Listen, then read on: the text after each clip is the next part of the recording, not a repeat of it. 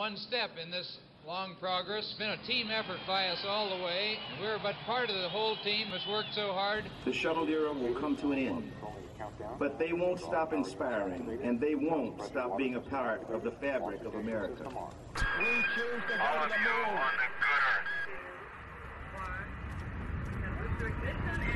That's one small step for man, one giant leap for mankind.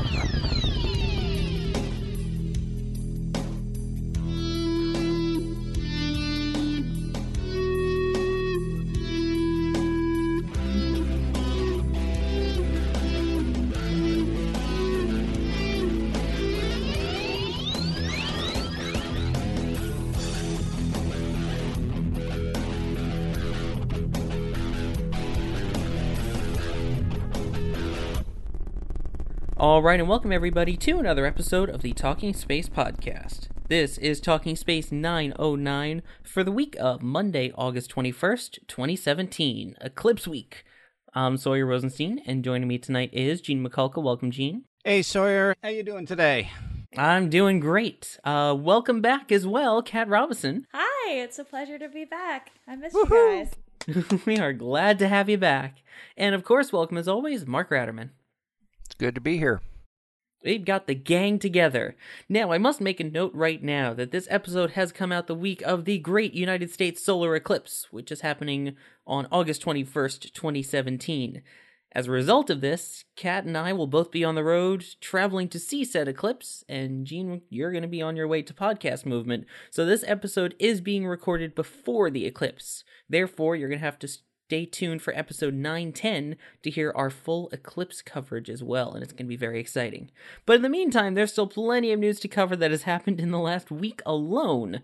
So let's get started with that. And we're going to start off with some of the U.S. launches that happened. So the first one we're going to start with is United Launch Alliance ending their 4-month hiatus with the return of an Atlas V launch.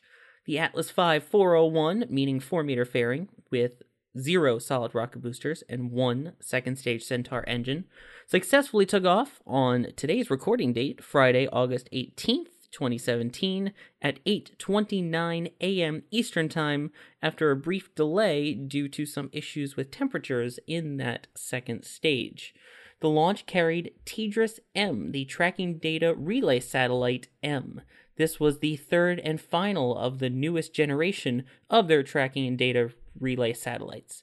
These satellites help get information from low Earth orbit down to the Earth for many a satellite, including the International Space Station. The launch went everything near nominal, and United Launch Alliance continues their pretty much perfect launch record so far. Yes, Sawyer, it's not only the International Space Station that depends on the Tracking Data Relay Satellite Network. It's also Hubble and a few other on-orbit assets that the United States has. The satellite is currently called TDRS-M. It will be up there for a lifetime of about 15 years. They're hoping to go through a successful commissioning process that should take upward just about 3 or 4 months. And then once the contractor, in this case Boeing, goes ahead and gives the okay, they'll throw the keys over to NASA, and TDRS-M will become TDRS-13. The first TDRS was launched on board, I believe, the Space Shuttle. This was TDRS-A, launched April 4 of 1983. So far, the program has been a success, and as you have indicated, Sawyer, this is sort of the last one of this particular generation.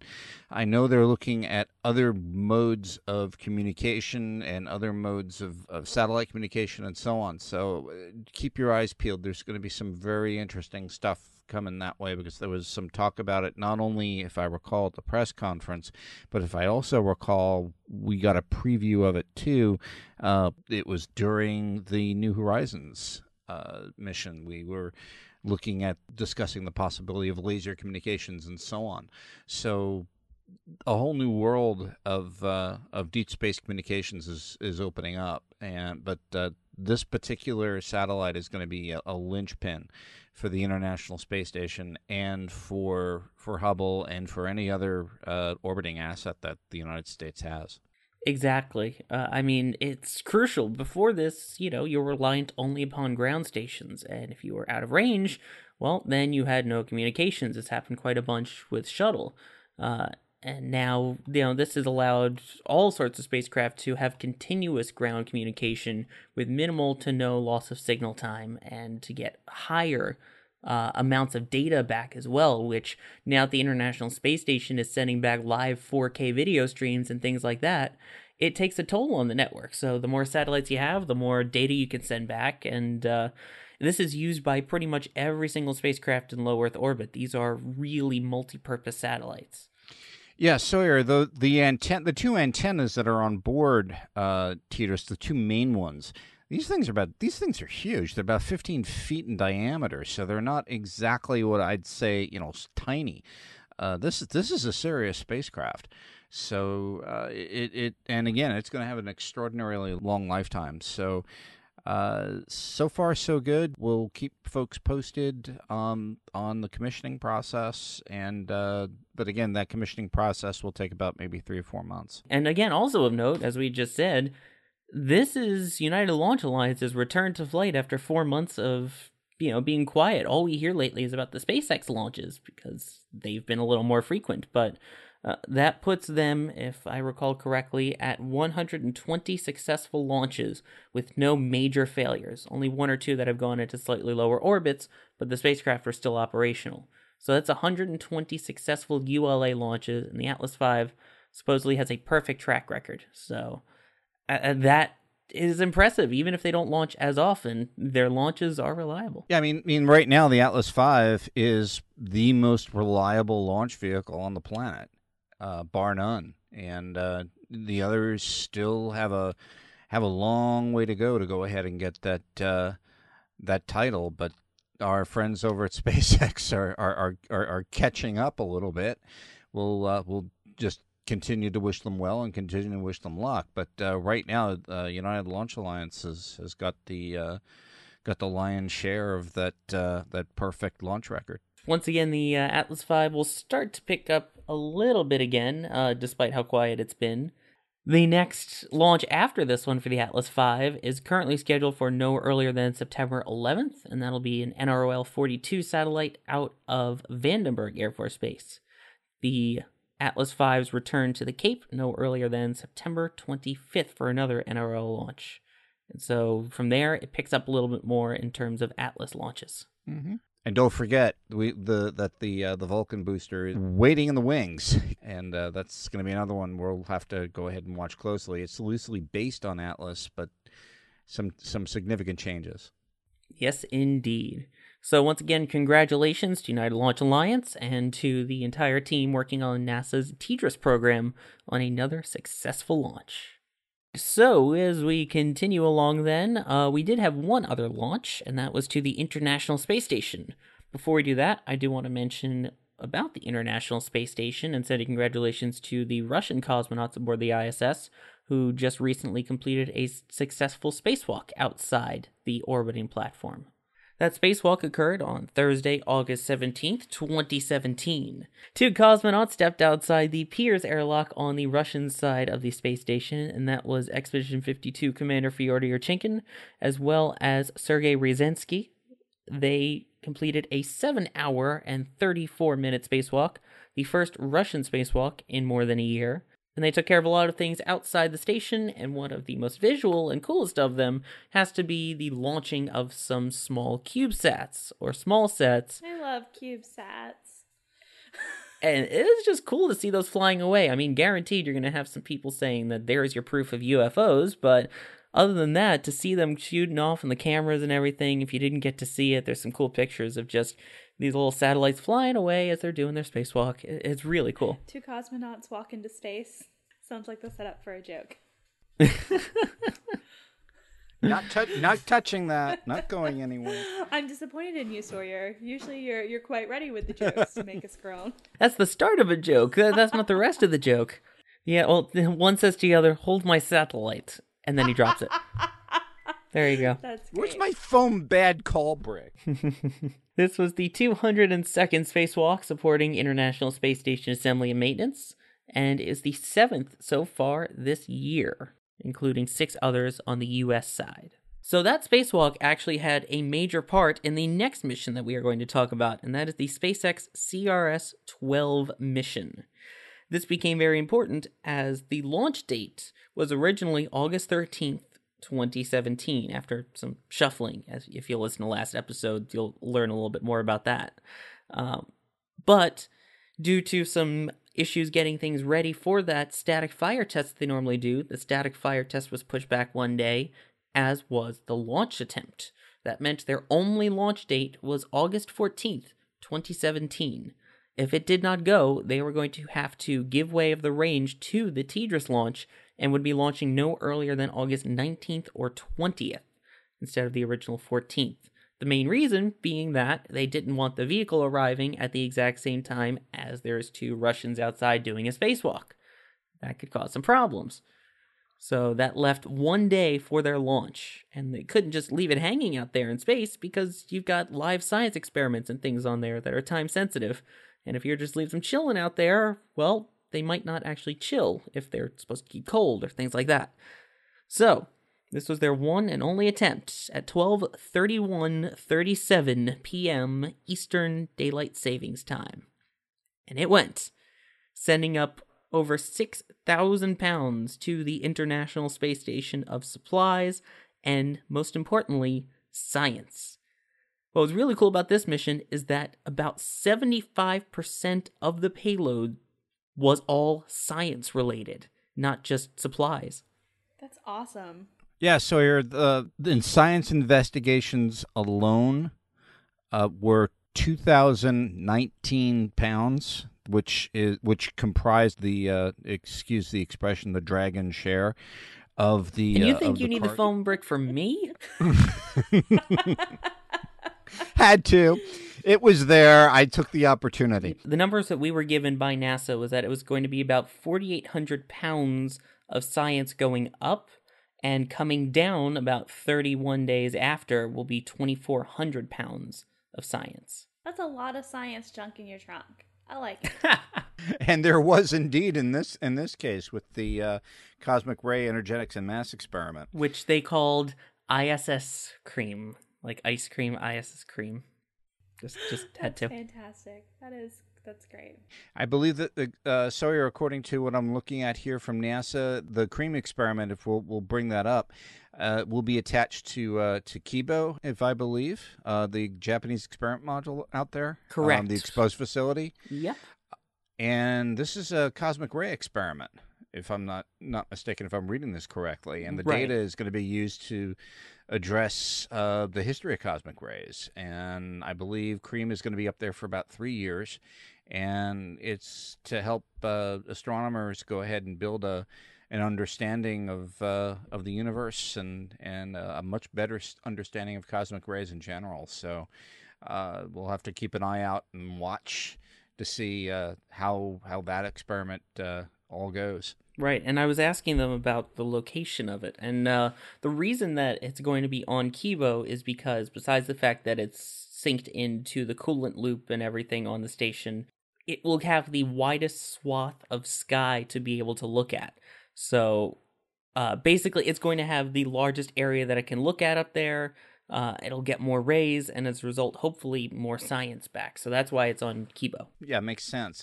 So that had a lot of science on board, and we'll talk a little bit about some of that science more in just a second, but in case you were unaware, I was at the CRS-12 launch, covering it for Talking Space. It did launch on time beautifully at 12:31 p.m. Eastern Time. I viewed it from the NASA Causeway. Last time, I viewed it from the press site, which gave fantastic views of the launch, and I'm sure if you didn't hear Block 4. The Block 4 is its newest iteration, but not final. The Block 5 will be the finalized one of that, and they'll be working on the Block 4 over the next 10 launches or so to get that refined, ahead of Block 5 being set in stone for crewed missions. The Block 4, in case you're unaware, basically means improved engines, improved performance, and boy does that thing go a heck of a lot faster than it did before in terms of going up, and in terms of the slowing down part, it skyrocketed. I saw the first landing come down for CRS 11 at least, and it was pretty quick. But for CRS 12, boy, did that thing shoot down fast.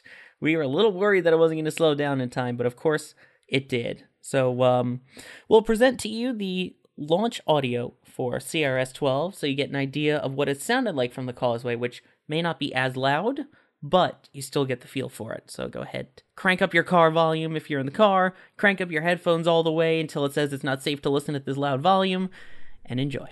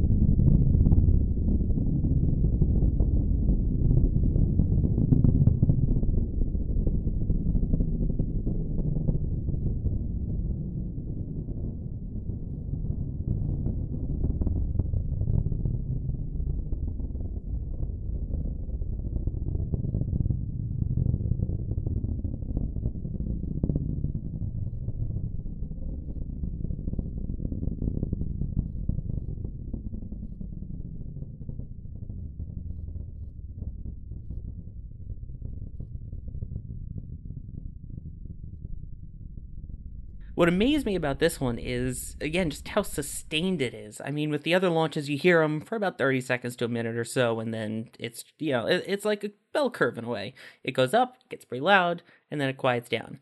This one, it gets loud, and then it kind of peaks off, and then it gets louder again, and then it slowly quiets down. And again, even from about 5 or 6 miles away, instead of being like the usual 3, you still get an idea of just how sustained that is and just the force of it. Yeah, that was music to my ears, of course. But that was really, I was like, wow, this is going on, and it's really going. So kudos, SpaceX. I love me a good rocket sound. Yeah, that was my same reaction. Is it's still going? It's going and going and going. Remember those Energizer Bunny commercials? Yep. Give me a rocket that sings forever, and I'll be happy for my whole life. Sounds like Falcon's for you. You were comparing it with Shuttle, and Mark, you, me, and Sawyer were there for a few Shuttle launches, and yeah, I'd have to say the noise level is incomparable. What did it feel like from back there, Sawyer? Because I know Shuttle, when it launched, man, it let you know about it. I mean, there was just really a thud right in the center of your chest, and it just didn't want to let go. And Atlas did that to us too, Mark, if you recall, a little bit anyway. From on top of the Launch Control Center when we saw the Mars Science Lab or Curiosity launch, and that had a very interesting sound to it too. But I have a funny feeling that the louvers on the vehicle assembly building were kind of playing with the acoustics on there. There was almost like a sort of like a staccato yell to it. I was talking with a few people there, and it certainly is comparable to Shuttle, is what we agreed upon. You don't get the same feel. That's the one thing you get so much more noise, but the vibration, it's there. It's just not as strong. I think the noise is more from the 9 engines as opposed to the force of those solid rocket boosters, which those things shook you to your core. And even seeing the 541 of the Atlas, it gives you some of that vibration, but nothing compares to Shuttle in terms of that. you specifically chose that area near the LZ point to see the landing right forward. And if anybody's following Sawyer on Twitter or following the Talking Space Twitter account as well, there were some very exquisite photographs of that coming down. So I would invite you to go ahead and either look at Sawyer's Twitter feed. I RT'd both, but or check out the Talking Space Twitter feed and take a look at those photographs. But Sawyer, you were like right there, and that sonic boom had come through as the that first stage sort of announces its arrival. What was that like? A little startling, which I'll put those pictures that you talked about in the show notes as well. But when I was at the press site, I was told that about 3 seconds or so after it lands, you'll hear the sonic booms.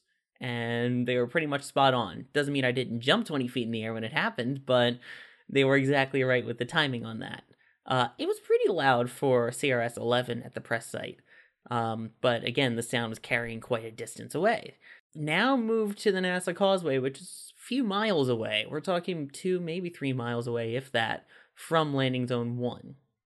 Besides the fact that I got to see the entirety of landing, including the landing legs coming out and it kicking up the dust as it settled down, which I made a great gif of that and posted that on Twitter. But I was not aware of basic math and basic physics in that speed of sound is set. And I was closer by about 3 miles, which means it's going to be seconds earlier than it was before. So silly me was like, oh, okay, it'll be about 3 seconds or so after landing. I'm taking photos. If you look at my photo set, I deleted this one from the GIF, but it's just landing, back of a guy's shirt, landing, landing. You can tell the exact photo when I had my finger on the trigger and the booms hit. It startled the heck out of me. I wish someone had been recording you. I would have loved to GIF that. The look on my face was probably jaw open going, what in the world? Because we're talking, this was a little bit before the landing legs were starting to come out, or just about as the landing legs were unfolding. Probably about 5 or 6 seconds still before touchdown. And it was quite startling as it was ridiculously loud, and the echo from it, that was the biggest thing from this one, was it was echoey. It was booming, it was loud, the echo from it was amazing. With this landing audio, I'm going to attempt to do something in post-production here, as I'll be editing this one. Last one, I increased the volume a little bit on the landing sound, spoiler alert, from the CRS-11 mission. I'm going to leave the volume on this one as is. I will not touch the volume level in any way, shape, or form. And I'm also not going to warn you when it's going to happen. So, again, crank up your stereo as loud as it'll go, and see if you can feel the vibrations as I did. Oh, and again, not warning you when it's going to happen, so see if you get the same surprised reaction that I had. Even anticipating it still startled me.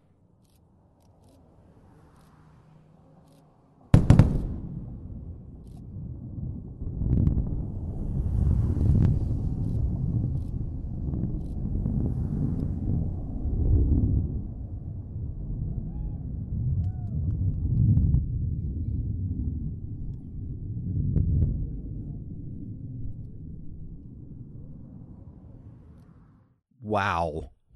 Yeah, Gene, I sent that to you a short while after landing, the unedited version, pretty much like everyone else just heard. Is that not loud? I mean, I'd never heard Shuttle come home and announce herself as she was about to go ahead and land. I'm just wondering how that compares with Shuttle announcing herself, because again, there was no engines on Shuttle as she was coming home. You just heard the 2 sonic booms, and then her kind of stately swooping in and landing at the SLF. This thing was all ablaze. I mean, with its engines going and so on. I'm just wondering what that was like to even witness, Sawyer, as far as seeing, also hearing that and seeing it. Yeah, I never got to hear what a shuttle landing was like. Mark, what's your input on hearing the audio of that, at least, and what you heard from shuttle landings? First shuttle landing, I was at Cape Kennedy for. I was late. I missed the bus out to the SLF and was standing with about 4 other people at the press site. And they were looking up in the sky, and I looked, and I never could see anything, and heard the sonic boom through the loudspeakers that were all around the press site, carrying the audio from the NASA commentary. And I thought, that's odd. I heard him in the speakers, but I didn't hear it here. And then, sure enough, the appropriate number of seconds later, I heard it there at the press site. So it was a real good illustration of the speed of sound and the distance between 2 points and how it can be different. I don't know, they're pretty sharp, pretty distinctive. When you're at the SLF, and the 2 I saw there were both night landings, or pre-dawn landings, I guess, one of them that I remember the time of. But, there it was a case of knowing it was coming, having a rough idea of when it was and when it happened, it just being a very exhilarating, just to put a real charge to your feeling for knowing that it was there. As far as the sound, I haven't been there for a SpaceX landing, so I don't know. Well, that one I can take care of. At least you've heard the audio of it now. But like you were saying, Gene, the idea of seeing it as well as hearing it. And what's really interesting is the 3 sonic booms as opposed to the shuttle's 2, which, from what I understand from all the SpaceX people I've spoken with, it is 2 sonic booms. The third is an echo that comes from it being so close to the ground when it actually happens that it bounces back up off the ground and it happens again. That's fascinating, because you can actually hear the echo in the recording. That's what I loved about being as close as I was for this one, is that echo, despite the cars driving in the background, is still so prominent. Which, in case you're wondering, I was literally right up against the road of the NASA Causeway, right by the bridge between the NASA and the ITL causeways, if anybody knows the area. And one view dead on, right to this little cutout in the trees is the launch pad.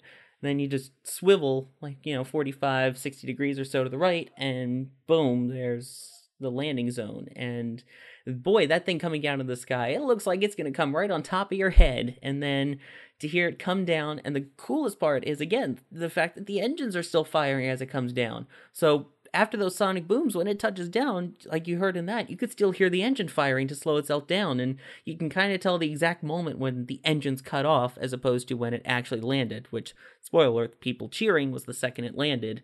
When the audio just got drastically quiet in the matter of a second or so, that's the quick engine shutdown. Every time I watch one of those things, my head goes back to my childhood, and the old Space 1999 series, watching the Eagles land, if everybody's familiar with that, and just seeing that happen. Or even the George Powell movies of seeing the large spacecraft land on its landing legs on the moon or Mars or anything like that. Watching this, you can almost understand why NASA wants to go ahead and look at the technology that SpaceX is using. Because in order to go ahead, and I'm going to reiterate this, in order to get to Mars, we have to figure out how to land something the size of like a 3-story building on the surface of the planet. So the technology SpaceX has developed to land that first stage may come in really, really handy when it's time to go ahead and figure out how we're going to land large structures on the surface of Mars. Exactly. Plus, again, that reusability, which, interestingly enough, this one I don't believe had the new titanium grid fins on it, but the older ones. And either way, though, that Block 4, that thing goes fast. And if you get a chance to watch back the landing on that, it comes flying down, stops just in time, and as you heard, left quite the impression on all of those that were watching. So a spectacular launch with that. So there were a bunch of interesting things on this flight, and most of them being science. One of them we'll talk about in just a moment. But in terms of science, there were some really cool experiments on board. There were a lot of smaller ones that went up with the company Nanoracks. There was the large one, of course, ISS Cream, the cosmic rays. There was actual ice cream that went up to the astronauts as well. But of all the science experiments, one that fascinated me the most wasn't necessarily because of the experiment, but because of who was sending it. It was a Boy Scout troop from Chicagoland, just outside the major metropolitan area of Chicago in Illinois, that had come up with an experiment and sent it to the International Space Station. And I found that beyond fascinating of, it's not just about tying knots and setting campfires. And I'll let them talk a little bit about their experiment and hear from the scout leader as well as to why they're sending something to the International Space Station as a group of Boy Scouts. Can I start with your names, please, again? Okay, my name's Elliot Lee. Andrew Frank. All right. Can you talk a little bit about the experiment you have going on CRS-12?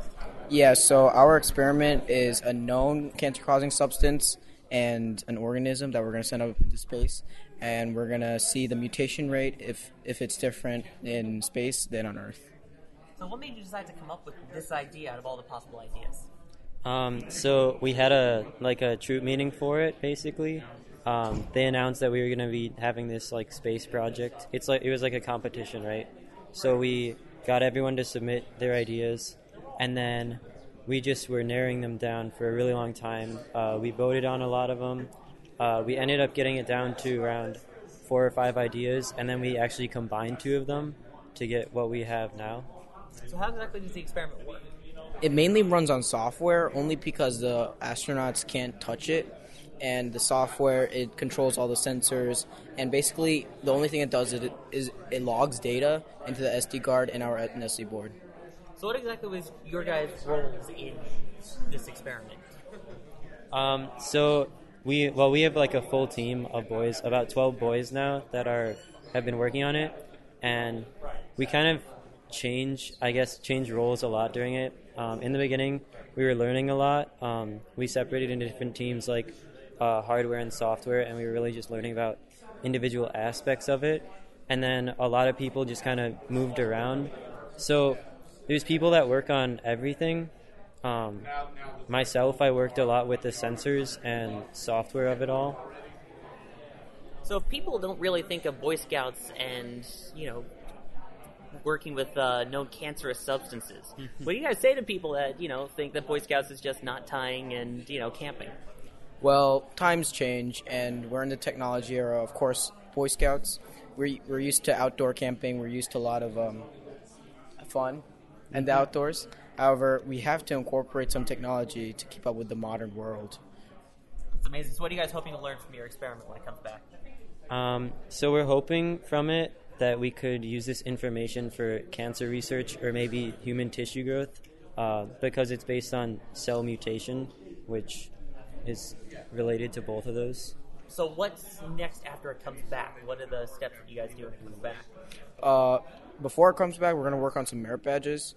And then after it comes back, we're going to analyze all the pictures that it took. And then we're going to look at some of the sensors that cooperate with the pictures. And we're going to log how many cells have mutated hourly. Do you guys get a special badge for getting something flown in space? They don't have one for that yet. Yeah. We're the first group that ever did this. They don't have the badge yet. So you guys are the engineers, the pioneers for this. But we are going to get a patch for our pockets that has been to space that we get to wear that nobody else gets to wear. So how did the idea come about then as one of the scout leaders to do something like this? So we had a very strong STEM chairman at our council level who negotiated a contract with Cases to let 3 groups go to the station. We were one. Second group is going to be here in November, and the third group had to drop out. They had some family issues they had to solve. So just the 2 of us now. And that got negotiated, and they rolled this out. The adult core mentor team formed. We went to a troop, and the troop said, yeah, we'll do that. And here we are. You must be really proud as one of the scout leaders for having come this far. Oh, beyond proud. I'm not sure what's out there beyond proud, but I'm well past that. And his name's Mr. McFarland. Oh, yes, Norman McFarland. Okay. Is there anything else you guys want to say? It's just a once-in-a-lifetime opportunity. How about go Cubs?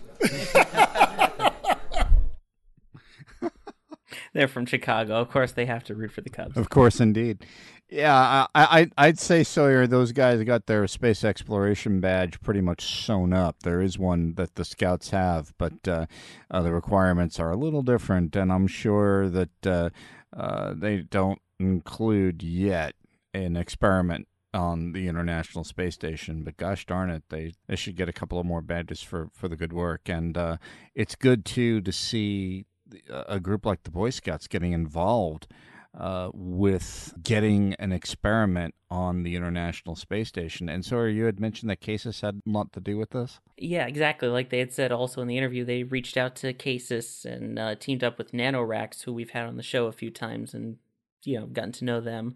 And they worked together to get this experiment up on board. And again, the fact that this is a Boy Scout troop, and like they said, the importance of STEM becoming a part of everything now, and what better way to get STEM involved? And again, the fact that there's no badge for it yet. There's the space exploration, but we were joking that they need to get I had an item flown in space merit badge now. Yeah, maybe they need a space experimentation badge. Again, Sawyer, congratulations to those kids. Like, gosh darn it, I'm looking at all these opportunities. I really wish I had them when I was growing up. And I'm hoping that these kids realize what a unique opportunity they had. And hats off to CASIS for helping this particular Boy Scout troop get through all the, I don't want to say red tape, but that's the best way I can put it, and make sure this experiment flies and flies well. So hats off to CASIS and many thanks. And definitely get them my junk went to space badge. I put some junk in the space trunk and it came back. Definitely. And just as an aside, too, coming up in a future Talking Space episode, we're going to be talking some STEM with another STEM podcast over at Podcast Movement, and looking forward to doing the joint episode. We're going to have a few moments over at the Podcast Pavilion where we'll record the segment together, and we'll talk a little bit more about the future of STEM and how it relates to this particular industry in general, and how can podcasting go ahead and help get the word out there about STEM related activities. And this is just one case. Now, another thing that flew aboard the SpaceX mission wasn't actually on the Dragon, and in my opinion, this ended up being the most fascinating thing of this entire mission. It was a sticker that flew aboard the first stage that launched and then re-landed. It sounds so minuscule, but it has such a deeper meaning. I had the honor of getting to talk with one of the reporters who was from KWTX based out of Waco, Texas, and they were here covering a story about the mayor of McGregor, Texas. If anybody is aware, McGregor, Texas is home to one of these SpaceX testing facilities. But that wasn't the reason they were there. It had nothing to do with actually SpaceX being in their district. Instead, it had to do with their son.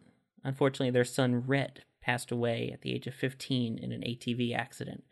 And the people at SpaceX decided to do something kind for the mayor and his family, considering that Red, their son, was one of the kindest kids in the community. And I had the spectacular honor of getting a chance to talk to the mayor of McGregor, Texas, and his wife. And I'm just going to play the story and warn you if you have tissues to keep them nearby. This one is both heart-wrenching and inspiring at the same time.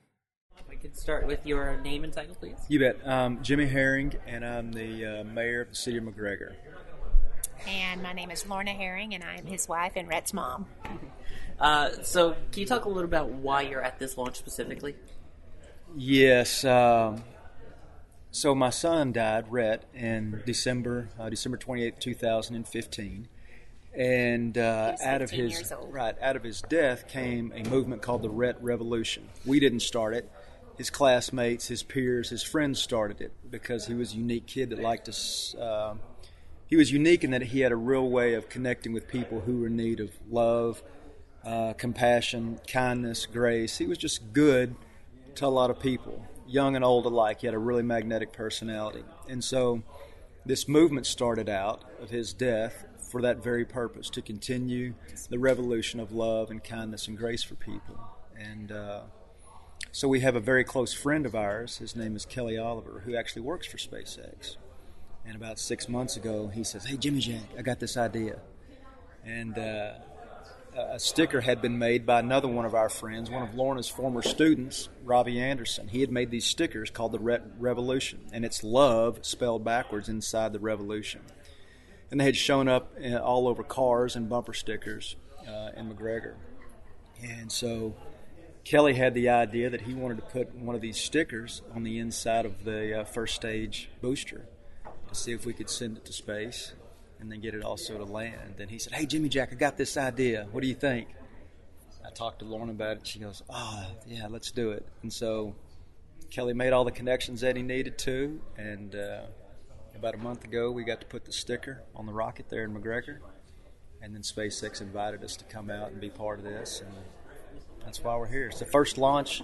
As mayor, I've been a part of SpaceX since its inception, I guess, which was 2003 or so. But this is the first time we've got to see anything even remotely close like this, up close and personal. Amazing. Yeah, what was it like getting to see that sticker fly and come back? Oh my gosh, it was amazing. When Rhett was a little boy, before he knew any limitations, he said he wanted to win the Heisman, be an astronaut, and then retire on the back of a garbage truck because he thought it was cool to hang out the back of a truck. And so to see this go to space, it was very emotional. It was amazing. We were crying, we were cheering, but our boy got to go to space and he landed. He got to come back, and in real life he's not going to get to come back, but it was just something so alive and so real about this and fulfilling a little of his dream. He actually started kindergarten 11 years ago today, and the hope and the promise that we had of all that was ahead. And although we lost him in an ATV accident, today we didn't feel like we lost him. We felt like we got some of him back today. And it's a great way to keep his legacy going on. I mean, SpaceX has done something for us too. All the attention that it's brought to the revolution. I mean, we're a small town. We don't have famous names. We don't have a lot of money. We don't have any of those things. And so it's hard to keep something alive when you don't have fame and fortune to go along with it. And so SpaceX, by doing this, has really helped us keep it going. Right. Get it out there. Let's get it going. Let's do something really big to keep Rhett's legacy alive. And the legacy and the revolution is about helping people who may find themselves down on their luck. We know now what it feels like to grieve, and it's about helping grieving parents. Little things, remembering birthdays of their children, sending them little things to let them know, hey, your kid meant something, and they're worth remembering because we know now how important that is. So how much does this mean to you, knowing that they have the testing facility in McGregor and that SpaceX is willing to do this for you? Yeah, wow, that it's kind of overwhelming a little bit. I didn't know in 2003, the first time I had the pleasure of meeting Elon, that it would turn into this. We had a launch or an upright test stand. There was a former company that attempted in some small fashion what SpaceX has really done. And they built an upright test stand that's now obsolete. And we signed a lease with them, and they walked away, owing us a bunch of money. And so Elon comes along, and I think it's 2003, and says, hey, I want to send rockets into space. I'm going to send satellites into space. And we were all a bit skeptical, but we had this test stand and a lot of land, and so we say, okay, what do we have to lose? And so the relationship began then in 2003 with just a few people, it seems like, out there. And now there are 1,000 people from time to time running around out there with some of the brightest and best minds in the world, energetic, passionate about what they do, and they're givers. What you see around here from SpaceX is real. They're very much givers. They want to change the world, but they've got a real purpose behind what they do also, and that is making mankind so much better. To our community, to our schools, pencils, backpacks, Kleenexes. I know that sounds not a lot, but in the city we live in, there is some poverty, and they make sure people don't go without. Yeah. And they're always quick to support local community causes. Have picnics for the community. Yeah. So it's a very good give and take relationship between the city and SpaceX, and so to get this opportunity to be invited out here to kind of see what a lot of people would never get to see, and I would like to think that most of that is because of Rhett, not because I'm the mayor. But you also get to see the work that your community is doing as well. Our community has done great work, and they've sacrificed some too. It hasn't always been easy to have the rumbling day and sometimes at night out there, and so there was a little bit of a sales pitch that had to go on from City Hall to the community, but that didn't last long. I mean, we all see what SpaceX has done, the kind of people they have, and what they bring to our community, so the community's totally behind SpaceX and what they're trying to accomplish. And this Rhett revolution doesn't have to just stay in McGregor, right? How can people around the world who listen continue this revolution? Lorna?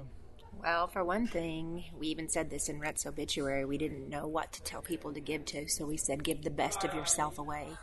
Give your heart, give your kindness. Lift people up instead of put them down. We do have a website, www.rhettrevolution.com, and we're just getting started. We've had an investor from Houston give some money, and we just want to help people. We want to help people that are in need, and we want to help grieving parents. And if you have any ideas how to do that, we're up for listening. But your idea is great, the question you asked, because, yes, everything has to start locally.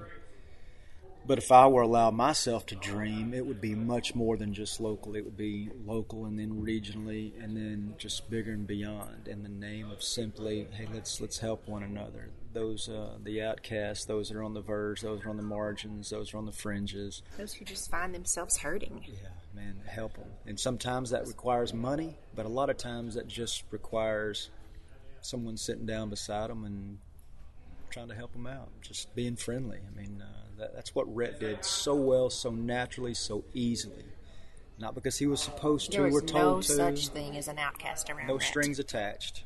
No strings attached. He was just a good kid. Big smile, a big heart, and a unique way of loving people.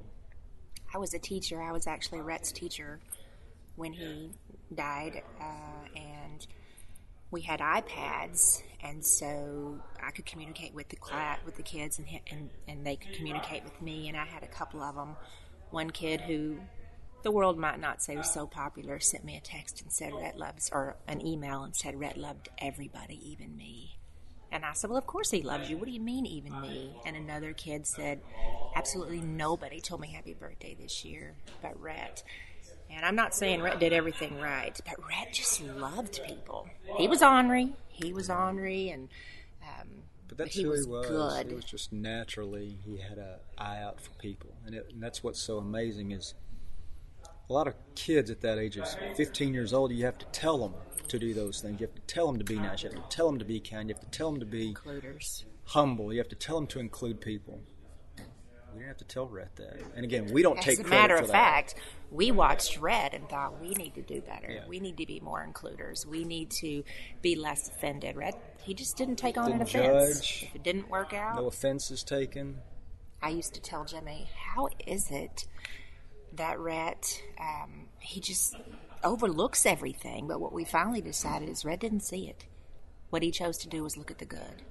And so you don't have to overlook something you don't see. And he saw the good in everybody. And wow, that's what we could all do. We could all start looking for the good in people. That's amazing. Thank you so much for sharing your story. Yeah, Thank you. Welcome. Thanks for giving us an opportunity to share. Yes. Happy to do it. I'm catching my breath, Sawyer. I'll be honest.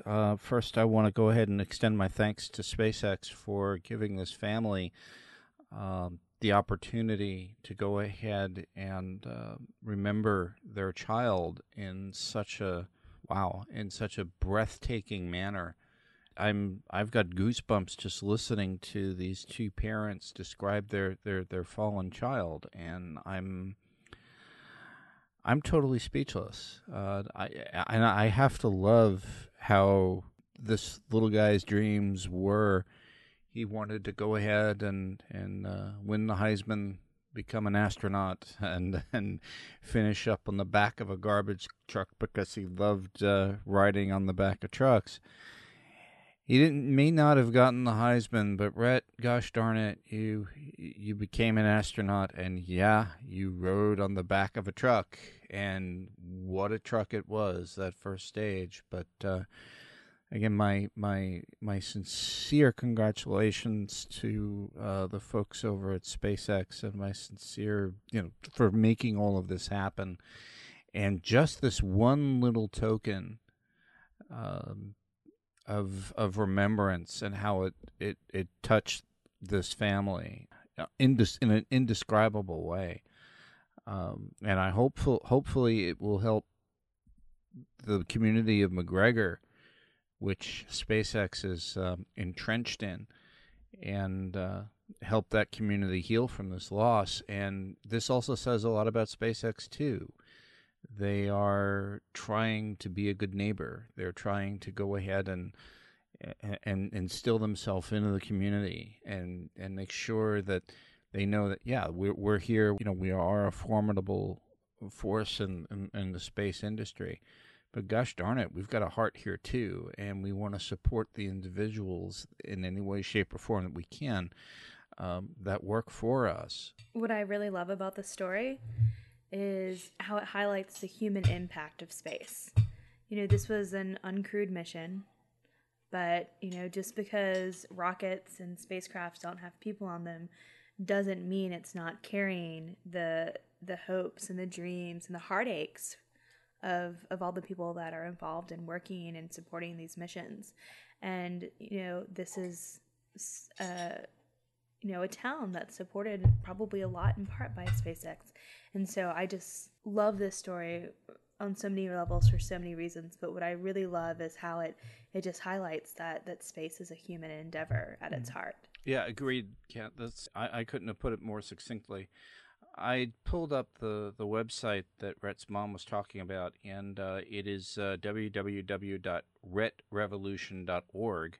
And it kind of describes what's going on right now. As Rhett's mom said, it's in a sort of startup state right now, but keep an eye on things. There is a support and donate button over there. It's not active yet, but stay tuned. It will probably soon will be. Hey Sawyer, real quick question for you: the decal came off the vehicle, and the parents have it? Supposedly, from what SpaceX had said, is that they got a glimpse of it and some of it did survive.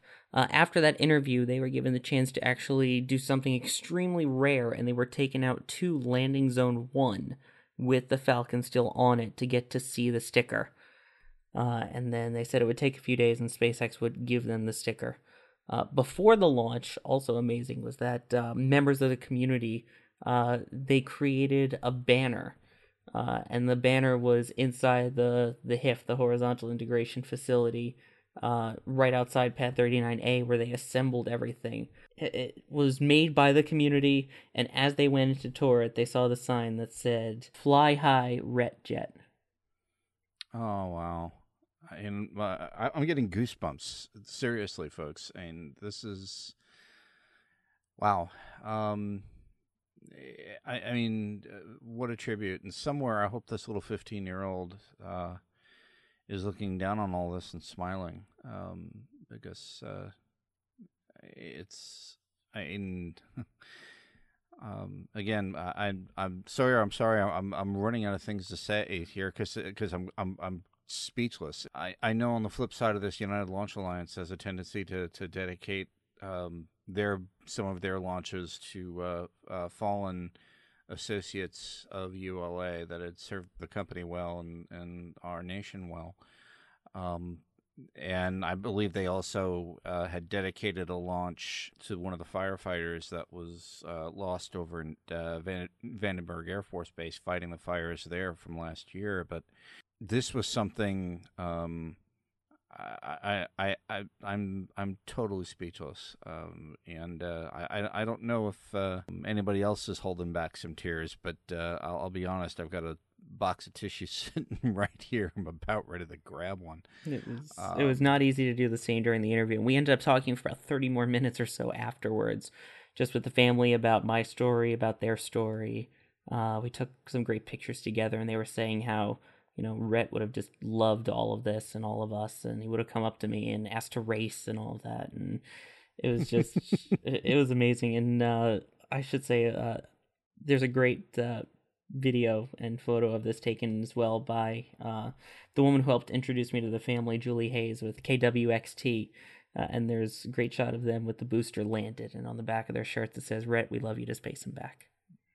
Yeah, that's just wow.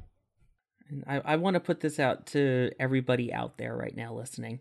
We'll have pictures of him and of me with the family and everything in the show notes as well. I want to see how far we can take this. This is an amazing family. Jimmy and Lorna Herring were spectacular people to give me the opportunity to talk with them as long as they did, to share their story, and just how inspiring and it was. And that's one of those stories that it's great hearing about the science, it's great hearing the launch audio, but these are the ones that I love going to these launches for and getting to hear and things like that. And I want to spread this Rhett revolution as far as we can. Do kind things, help people in need, be selfless, and I want you guys to tweet any of these actions or post them on Facebook with the hashtag Rhett Revolution. Because again, in the word revolution, love is in there, spelled backwards and highlighted. And it's all about love. So I want to see how far we can take this around the world, because we were talking afterwards, and they, like they said in the interview, to start off small in the community level, and then they were hoping to expand outward from there, and I want to see how far we can send this around the world. So please tweet using hashtag Rhett Revolution, or post it on Facebook using Rhett Revolution, and tag us at Talking Space. And I want to share this with the family, as I've become friends with them now, and tell us where you're from and what you're doing, so that way I can send this as a big thank you to them. So please, Talking Space listeners, I'm calling on you to see what we can do for this family to help spread their message. The story of these parents trying to take this disaster and turning it into into something positive is, the courage of these two folks is just amazing. And we'll see what we can do for them, Sawyer. If you don't have Facebook or Twitter or anything like that, email us, mailbag@talkingspaceonline.com. Just tell us where you're from and some messages to pass along to the family, and I will get that sent along to them. And I'm sure they'll be very grateful to hear that their son's message is continuing as far across the globe as we can. All right, so once again, that booster is back with the sticker, and Dragon was successfully grappled and berthed to the International Space Station 2 days after launch, bright and early, about 7 a.m. in the morning Eastern Time, with all of that science taken to the International Space Station.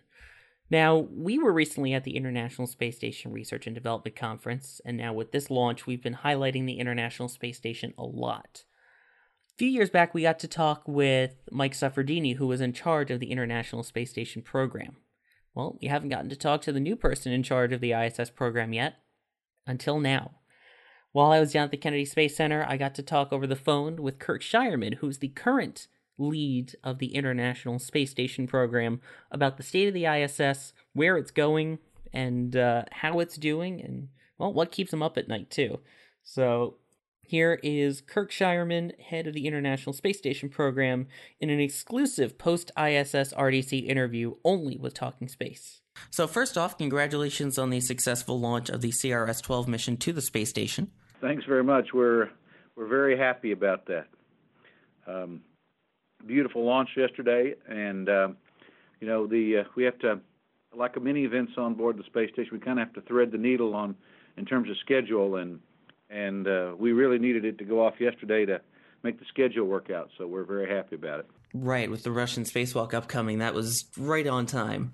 So I was wondering how you managed to balance the resupply vehicle arrival with, balancing SpaceX versus Orbital, and with Sierra Nevada coming in with the second contract. How do you decide who gets which contract to the station?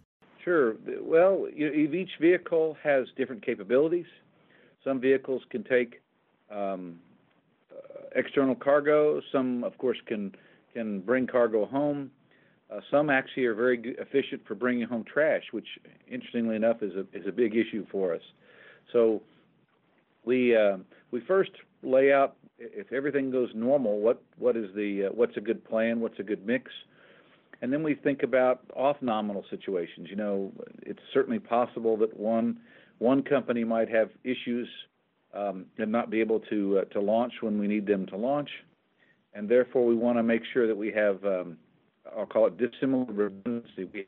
We have another vehicle going up reasonably close to that, so that if we miss one vehicle, we have another vehicle going. So we kind of balance the nominal and the off-nominal to create a good traffic flow for cargo and more importantly, even our utilization. So it's really considering both of those things along with the unique capabilities of the vehicles. Right, because I know that there had just been the pushback slightly of the Cygnus vehicle, and that's allowing for more cargo to be loaded up as well. Is that part of the reason with that? Is the spacing or with the trash? Or well, actually, you know, delaying it, yes. So it's mostly to make sure we are more efficiently utilizing the vehicles. So that's part of it. Get a better spacing of all the vehicles that are coming and going. As you delay launches, you know, sometimes you make the trash situation worse. And so in this particular instance, we've made the trash situation worse, but we're watching it, and it's not a big issue for us, but it's something that we certainly pay attention to. So, you know, in the future, when we go to our Cargo Resupply 2 contract, the vehicles are actually a little bigger, and they'll fly less frequently, and which means you basically have to have volume to store your trash. You basically, you know, in your house, you may have trash pickup twice a week, and you may accumulate a little bit of trash, but imagine if your trash was coming, you know, 3 times a year. If you only had three trash pickups a year, what your house would be like. And it's not quite that bad on ISS, but that gives you an idea of the magnitude of what we're talking about. So sticking with the commercial side a little bit, Commercial Crew is coming up. It has been, you know, delayed over time, but finally getting towards launches to the station. How do you feel that the progress has been coming along with Commercial Crew? Is it slower than you were hoping for? Is it faster than you're hoping for? The pacing of that, and how you're looking to start scheduling that for the future? Sure. Well, you know, I know from my experience that building new vehicles is a very difficult and complicated task. And so my personal expectation is they would not meet their original dates. You know, the same thing happened with cargo, and flying humans is even harder. One is your expectation of you know, of testing and confidence in the success is greater for human beings than it is for cargo. But really, there's additional systems. There's a lot of extra systems that are on a human vehicle that are not on a cargo vehicle. Just abort systems, for instance, or systems that keep the crew healthy. You know, feeding oxygen to the cabin and removing carbon dioxide and toilets and all those things that you have to have if humans are on board. So it's basically, I would say, it is meeting my expectations. I know the companies are working very hard. NASA is working very hard with both SpaceX and Boeing to help make us all successful. So I would say it's going on like we expected. We tried to build in some, I'll call it margin. You know, we knew that they were likely to be late, and so my predecessor, Mike Suffredini, had made arrangements to have some additional Soyuz seats to overlap the time when Commercial Crew was intended to start flying, and it's a good thing he did that because that's basically what we'll be flying on next year. So, you know, it's going about like we expected. We have margin in the system, and I know we'll be successful in the end.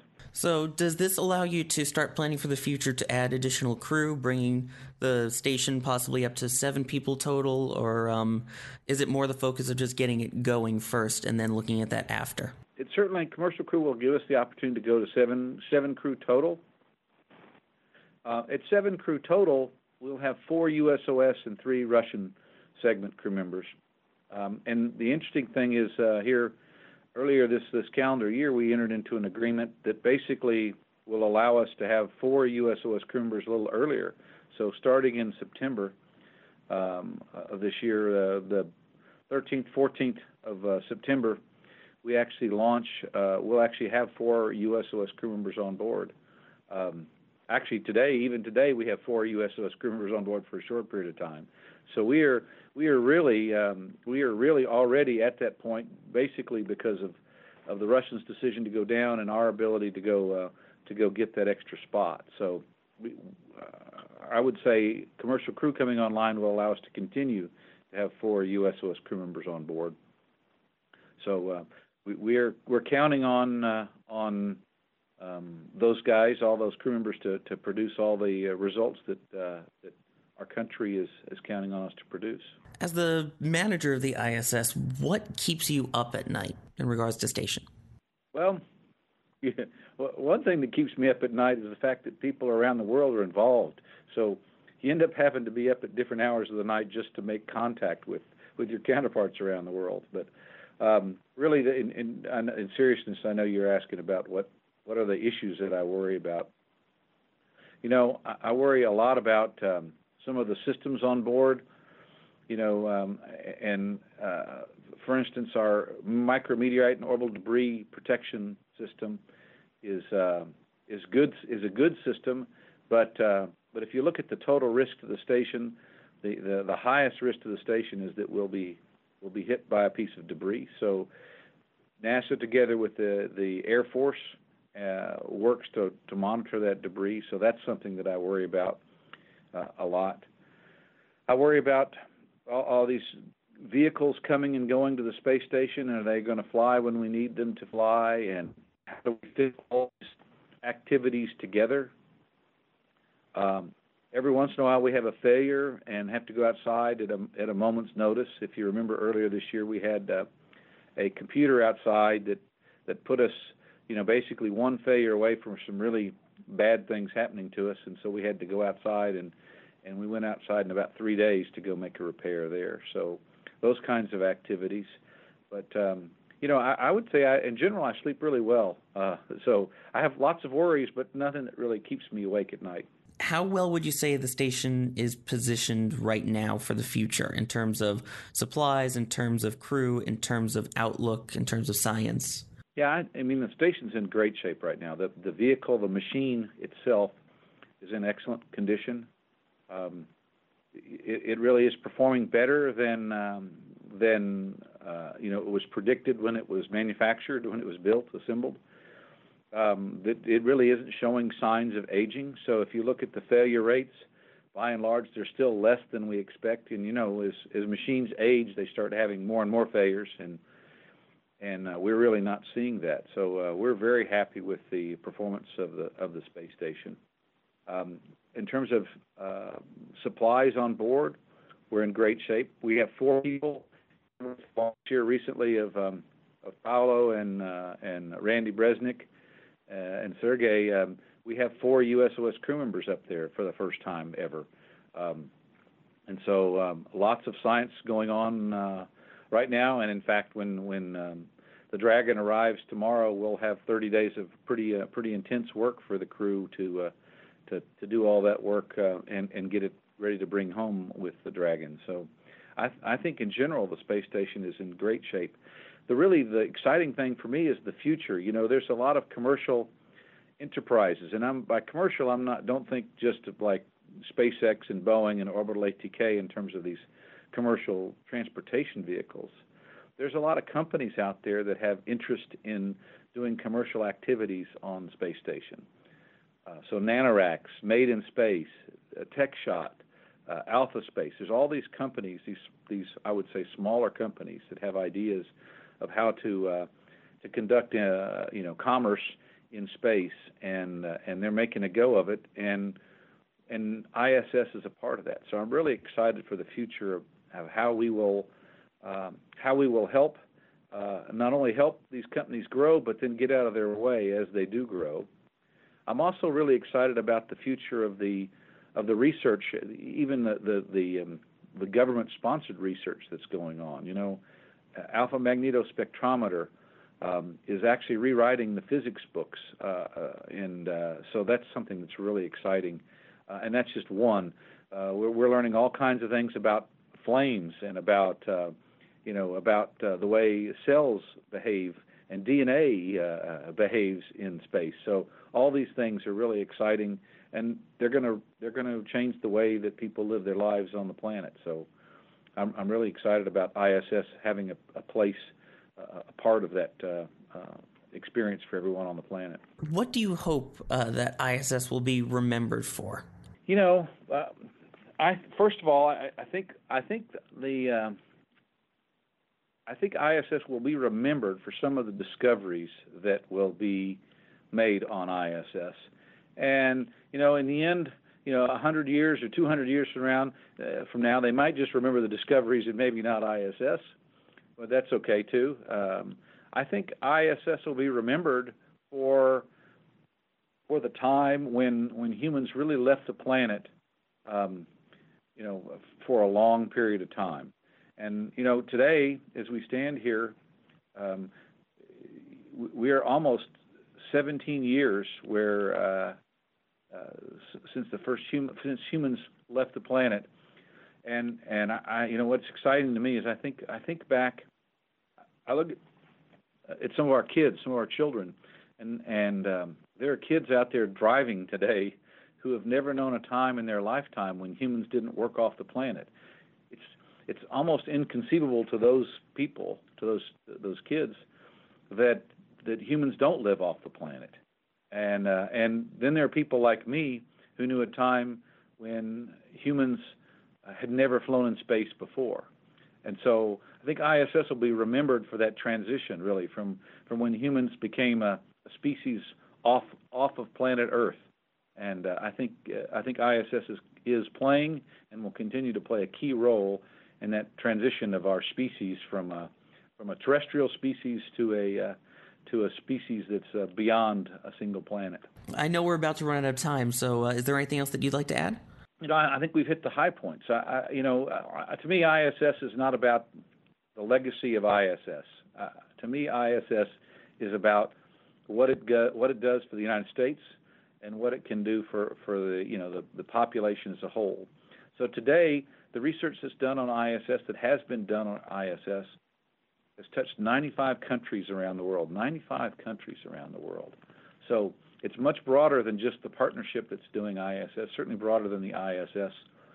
And I think we have made a difference for the people of the United States and the people of the planet. And I really hope as we go forward that we continue that and maybe even expand it. I really hope that ISS is a turning point for our country in space commerce and in terms of human exploration of space. That's great. Thank you so much for your time. Appreciate you talking with us. Yeah, it was great. It was nice to meet you, and hopefully we'll get to see you again. If not before, maybe we'll see you in San Francisco at next year's ISS Research and Development Conference. There was a few really interesting things in there. The big one is the commercial crew vehicles. The reason I asked about that is during the pre-launch press conference, they announced that the OA-8 mission, which last episode we had just announced as October 11th, is being pushed back to November 10th again. So it's now SpaceX CRS-12, then it was going to be Progress in October, Cygnus November, SpaceX CRS-13 December, OA-9 would be in March. They said that by pushing it back that month, the vehicle was not full, and as a result allowed them to put in 500 kilograms more of science into it, just by delaying by 1 month. Yes, Cygnus is quite big. I believe it's about the height of an adult giraffe, and it's really, really... I mean, Sawyer, you and I were talking about this. The volume inside Cygnus as compared to Dragon is a lot higher. So it takes a little bit more to go ahead and fill up a Cygnus spacecraft than it does the Dragon. A couple of notes that I was writing here. In relationship to commercial crew, it seems like he was very, very pragmatic about the whole thing. He understood that R&D programs take time. And he knew right from the get-go that there were going to be problems. Both sides were going to run into issues, and sure enough, they have.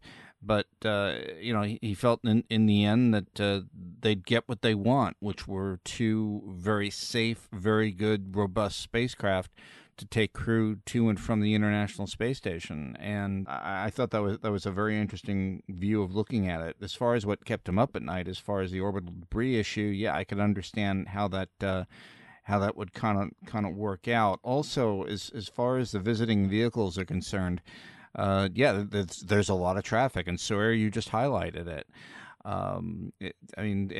That cadence is going to continue. The interesting thing, though, Sawyer, was the fact that the ISS is holding up a lot better than what everybody anticipated, because we all recall, at least this members of this audience might, the Russian space station Mir, and how it was literally falling apart toward the end. ISS has been rather a robust beast, and it looks like that it's situated for the future, and is probably going to go the distance at least through 2024. I know we're going to probably take stock of that and see if we're going to push to 2028 or not. I don't know. That's a story for another day, but it looks like too that it would probably go the distance. And I'm just trying to picture too, and this, anybody that owns a home or owns a small apartment can relate. Just picture your garbage delivery or your garbage pickup being, what was it, about 3 times a year? So you can kind of understand the problem that they have on ISS, keeping the trash out of harm's way. And I'm sure that new one of the former MPLMs, or the multipurpose logistics modules that are attached to the ISS now, that the shuttle had brought up on one of its last missions, is coming in real handy right now. But again, it was a fascinating interview, Sawyer, and thanks for delivering that to us. To me, it just really, really shows what a robust beast that we have orbiting above us, and we should be looking at many more years of good science coming out of it, and hopefully some good things coming out, not only for the future of human spaceflight, but also for the future of humanity here on Earth. Exactly, yeah. Again, with that garbage delivery times, and, it's interesting that he expected the delay in commercial crew, which, we all kind of did, but to hear the program manager say, yeah, we kind of figured that those dates were never going to happen, is fascinating. And again, the fact that now he's basically said the nation is relying upon these companies, putting the pressure on commercial crew. There was just a lot of fascinating things in this interview, and it may not have been the hardest pressing interview, and we'll save that for next time, but there's just so much learned about the station in just that little 15-minute interview, in my opinion. Yes, and I want to thank Kirk Sharmerdine for taking the time to talk to us and talk to our audience here on Talking Space, and thanks a whole bunch for doing that. Yes, thank you to Kirk Shireman, and thank you to everyone at NASA Johnson Space Center Public Affairs for helping to set this up. We had originally hoped to do this at the ISS conference, but due to some scheduling conflicts, that never happened, so the fact that they were able to set up the phone interview with this is greatly appreciated, and I hope you guys appreciated hearing about that too. And with that, I think that's the perfect way to end this episode. It is jam-packed with a whole bunch of science and some great stories, and thank you all for listening, and thank you for joining us tonight, Gene McCullough. Thanks, Sawyer. This has been a roller coaster ride loaded with emotions. I hope our audience enjoyed it, and just want to go ahead and give a shout out to the folks over at BBC5. I had a grand old time with them, talking some Cassini with them, and also just a reminder, we have a birthday coming up. The Voyager spacecraft, I believe it's this weekend, turns 40 years old. These two are the furthest emissaries that the human species has sent aloft, and they're both still doing some good science, but they also, after they're done, they're also a bit of a message in a bottle, if you will. They both have those golden phonograph records attached with sounds of Earth, and hopefully, if there's an alien species millions of years from now running around picking up stray derelicts, they'll learn a little bit about us. So hats off to the Voyager team. Yes, indeed. Congratulations to the Voyager team on that.